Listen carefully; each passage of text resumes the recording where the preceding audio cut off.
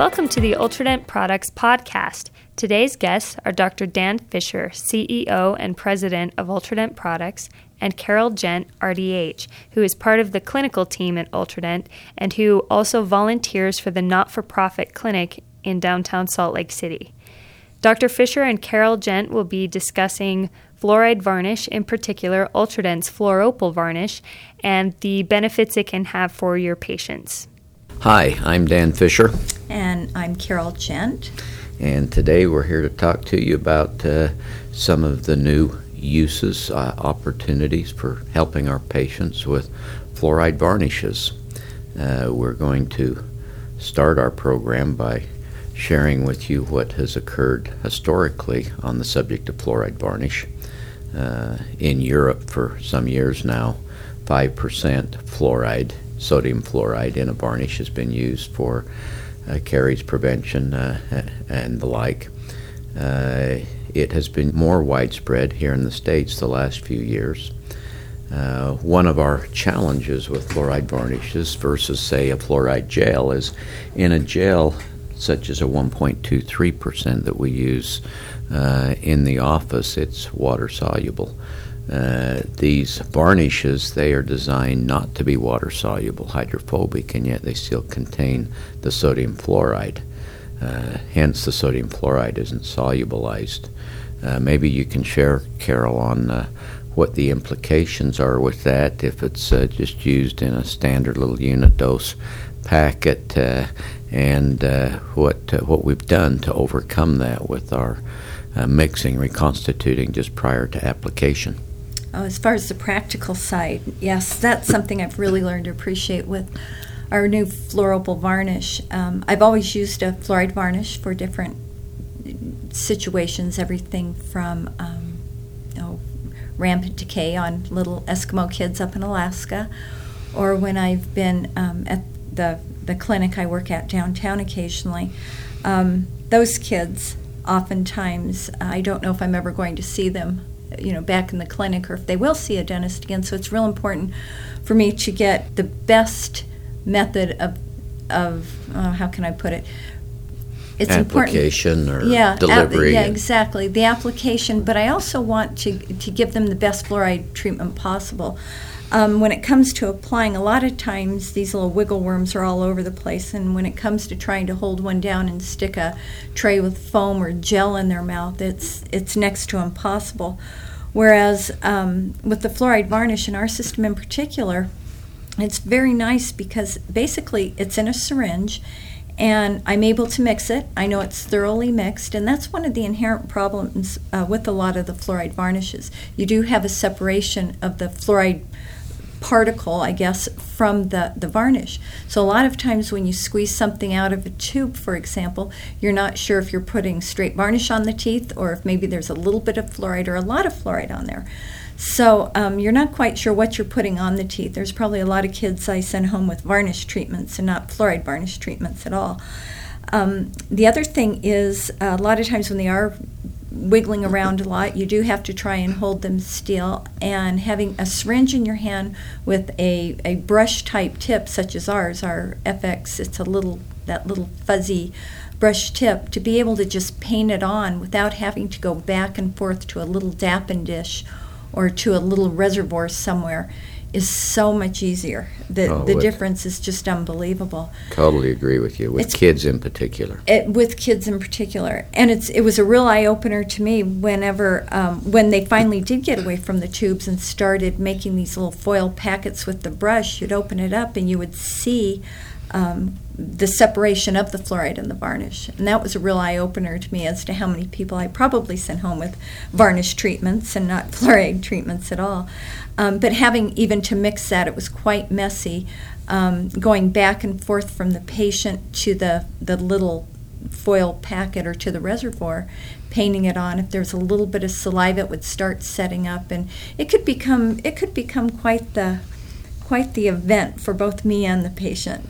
Well, I have to tip my hat to our R&D guys. They brought some of our deliveries to a very fruitful realization here. The ability to simply push connecting syringe plungers back and forth, so to reconstitute it and get the fluoride evenly spread through the varnish just prior to application, and then simply applying this little fiber tip, as you described, Carol, that's wide enough to cover broader surfaces quickly.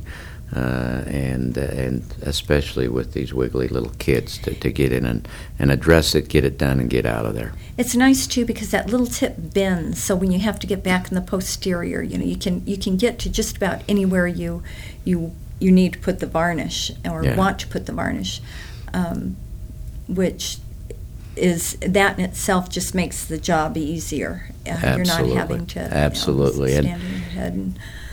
And regardless whether the child was 4 or 5 or 6 or 7 or 10 or 11, so often they don't like that gel treatment. And for younger ones, can be most challenging to get them to keep it in their mouth and to not swallow it, which is a major issue.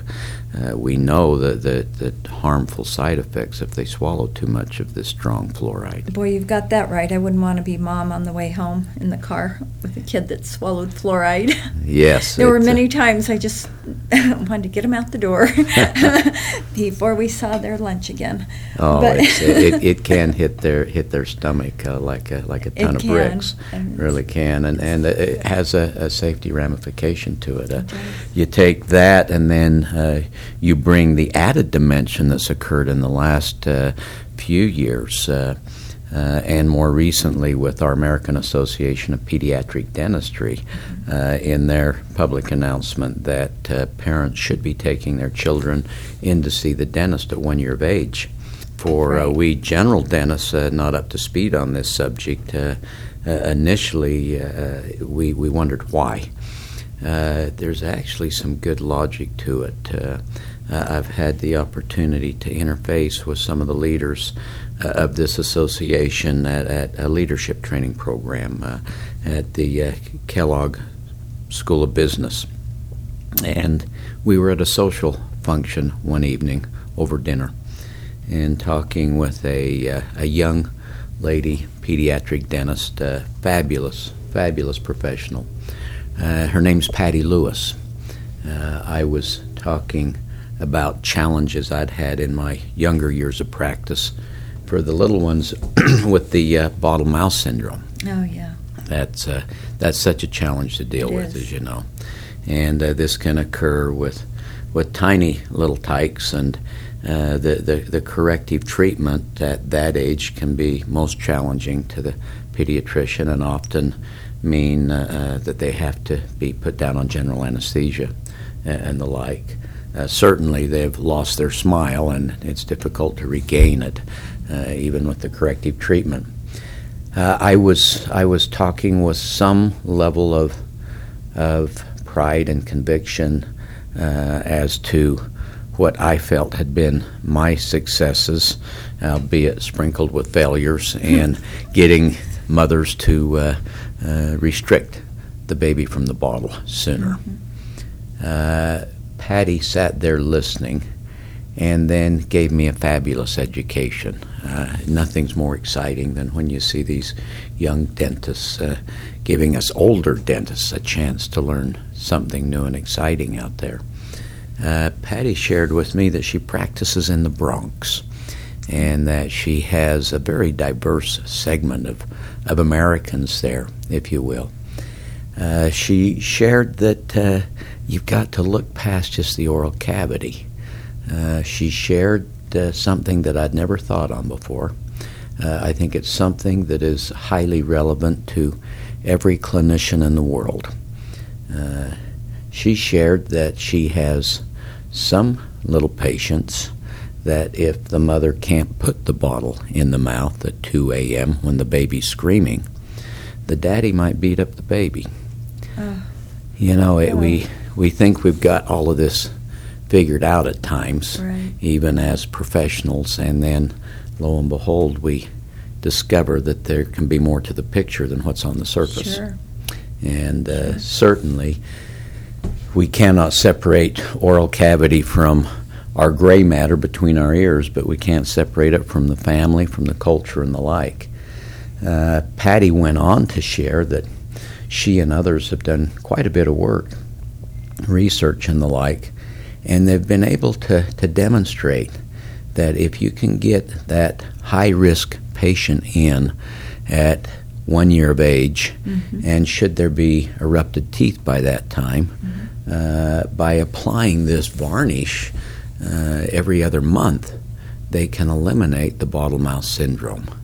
To me, that was marvelous. That would be fantastic. And you wouldn't get a tray in a little 1-year-old's mouth. Oh, yeah, impossible. Impossible, absolutely. And if you did, dangerous. Very dangerous, very dangerous. The logics here with this varnish, it's a higher percentage concentration than the gel, but the volumes used are so much smaller. And you simply have a thin film that's applied against the enamel, and yes, some will go interproximally and subgingival and whatnot. As soon as the saliva contacts the varnish, it causes it to harden to firm, which is good occurring on the teeth. As you shared, that's a challenge when it occurs in the little foil well from saliva taken from the mouth back to the well. Exactly. But it does facilitate a very quick, rapid way to give a small quantity, volume-wise, of fluoride, which can retain in there for multiple days. To be able to facilitate a fluoride release inside of the oral cavity, rather than having to disperse it systemically throughout the body, simply to have small percentages of it delivered back through the saliva to the teeth. Exactly, just bathing the teeth. Yeah, keeping it right in there, Right. Where it slowly leaches. That's a fabulous opportunity. We've learned that the effectiveness of these chemistries, many chemistries, be it bleaching gels with peroxide, be it hemostatic agents and the like, the effectiveness is not just what the chemical is, not just the concentration, but also the duration of exposure. And this is something that is facilitated with a varnish that just is not possible with a gel, bringing multiple days of exposure versus just that 2 to 4 minute window of fluoride. So we... Oh, I'm sorry. Go ahead there. Even Carol. if there's just a very small amount, after a few days, most of it's been brushed off. Oftentimes you can find little specks of it, way in the back, maybe where, yes, for whatever reason, it's there, and this can be 3-4 days later, and the fluoride is still at that time just slowly leaching in, bathing those spots, remineralizing areas, or helping with sensitivity, whatever the case may be, for whatever reason you have put the fluoride on the teeth. Exactly. And it's beneficial. Yeah. It's just instead of one loading dose, it's something over a long period of time. And the quantity in there intraorally can be substantially less than what's in one fluoride tablet that's taken daily for a systemic regime, and yet again, where it is contained in the oral cavity, not dispersed over the rest of the body, one still has a significant opportunity for fluoride uptake into the enamel. I think it's important relative to mechanism that we also remember that, yes, there will be some demineralized enamel that will begin to mineralize reasonably soon. The fluoride ion gains access into that demineralized enamel, and then saliva has an abundance of calcium in it. We know that every time we scale teeth, if you will. So getting that little fluoride ion in there, then attracting the calcium ion, is a golden opportunity. Some initially will begin to mineralize from calcium hydroxyapatite to calcium fluorohydroxyapatite. Significant quantities early on will simply be converted to calcium fluoride that's held into microporosities of dentin and enamel. But that too becomes a reservoir of fluoride. This is slightly soluble, and hence this source of fluoride the calcium fluoride, if you will, can continue to leach over longer periods of time, bringing a more sustained effect to the enamel and exposed dentin, if you will. Dr. Fisher, has the American Academy of Pediatric Dentistry, have they taken a position yet with fluoride varnish? They have taken a position. They have invited their membership, and they have made even public announcement that it is good to get that little patient in at 1 year of age, and where indicated, apply the fluoride varnish. Have they made a recommendation as far as, for example, with a lot of these little people with rampant decay, are they making a recommendation how often they should? Oh, that's a good question. Patty and others of this leadership group shared that they do try to customize it as to the needs of the patient. So, for example, with the more rampant caries, such as the bottle mouth syndrome, they will be applying as often as every other month.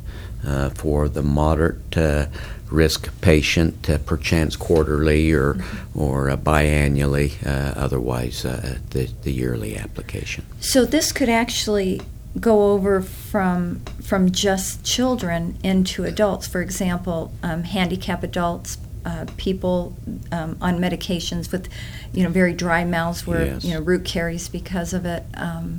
Well, we know of many clinicians who do use it for the high-risk patients, be it the older patient who's bedridden, I was going to those say with geriatric, exactly, Alzheimer's, yeah, handicapped physically. yeah. You've got to do whatever you can do Uh-huh. with these folks. Obviously, It's just more of a quality of life if they can have healthy teeth. exactly, I mean, and certainly with our aging populations, we have more older people in these conditions with teeth right. than we have ever had historically. So the need has increased substantially, that we find other ways to address these challenging cases. And fluoride varnish, I think many clinicians are finding, is a valuable tool for that purpose. Sure.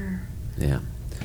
It's fun when you can see even old ideas such as fluoride used in new ways Mm-hmm. to bring about such important solutions to these kind of needs. It's become a great enough need in many states. For example, some states have now legalized pediatricians, physicians, to offer to provide this Sure. treatment, if you will, and some states are even through their welfare dentistry programs paying for such treatments. Sure. Certainly, the more we can get ahead of this program, the better. It's first choice if dentists are able to address these needs, for sure. But we do have to find the ways to be responsive to the needs of the populace we serve. Exactly. Yeah. Okay. That being said, I would invite any of you who would like more information on the fluorable delivered syringe mixed fluoride varnish to contact your Ultradent rep or to call Ultradent on our customer service line. That's 800-552-5512. And good luck in preventing those decalcification carious lesions to the best of your ability, and let us know if there's anything you need. I believe, too, we also have frequently asked questions along these lines on our website. So if anyone is interested in getting a little bit more information, we have some studies listed. Just some, basic information. There's a lot being written on it right now. So the various publication hygiene as well as your dental publications. It's a wealth of information. I think we're going to see a lot more of it on down the line. So. Well, being a hygienist, I'm sure you're interacting with many hygienists who are active in this. They effort. are. It's for a long time. It was primarily for the for desensitizing, for after for example, root exposure. But we're seeing the benefits of it, and I think this is just the tip of the iceberg. Yes, exciting. It Fun is stuff. exciting. It's very exciting. Okay, well, thank you, Carol. Thank you, Dr. Fisher. Thanks for joining us for today's podcast. Please be sure to tune in next week when our guest, Dr. John Kanka, will discuss Viscostat Clear, the viscous aluminum chloride gel that stays.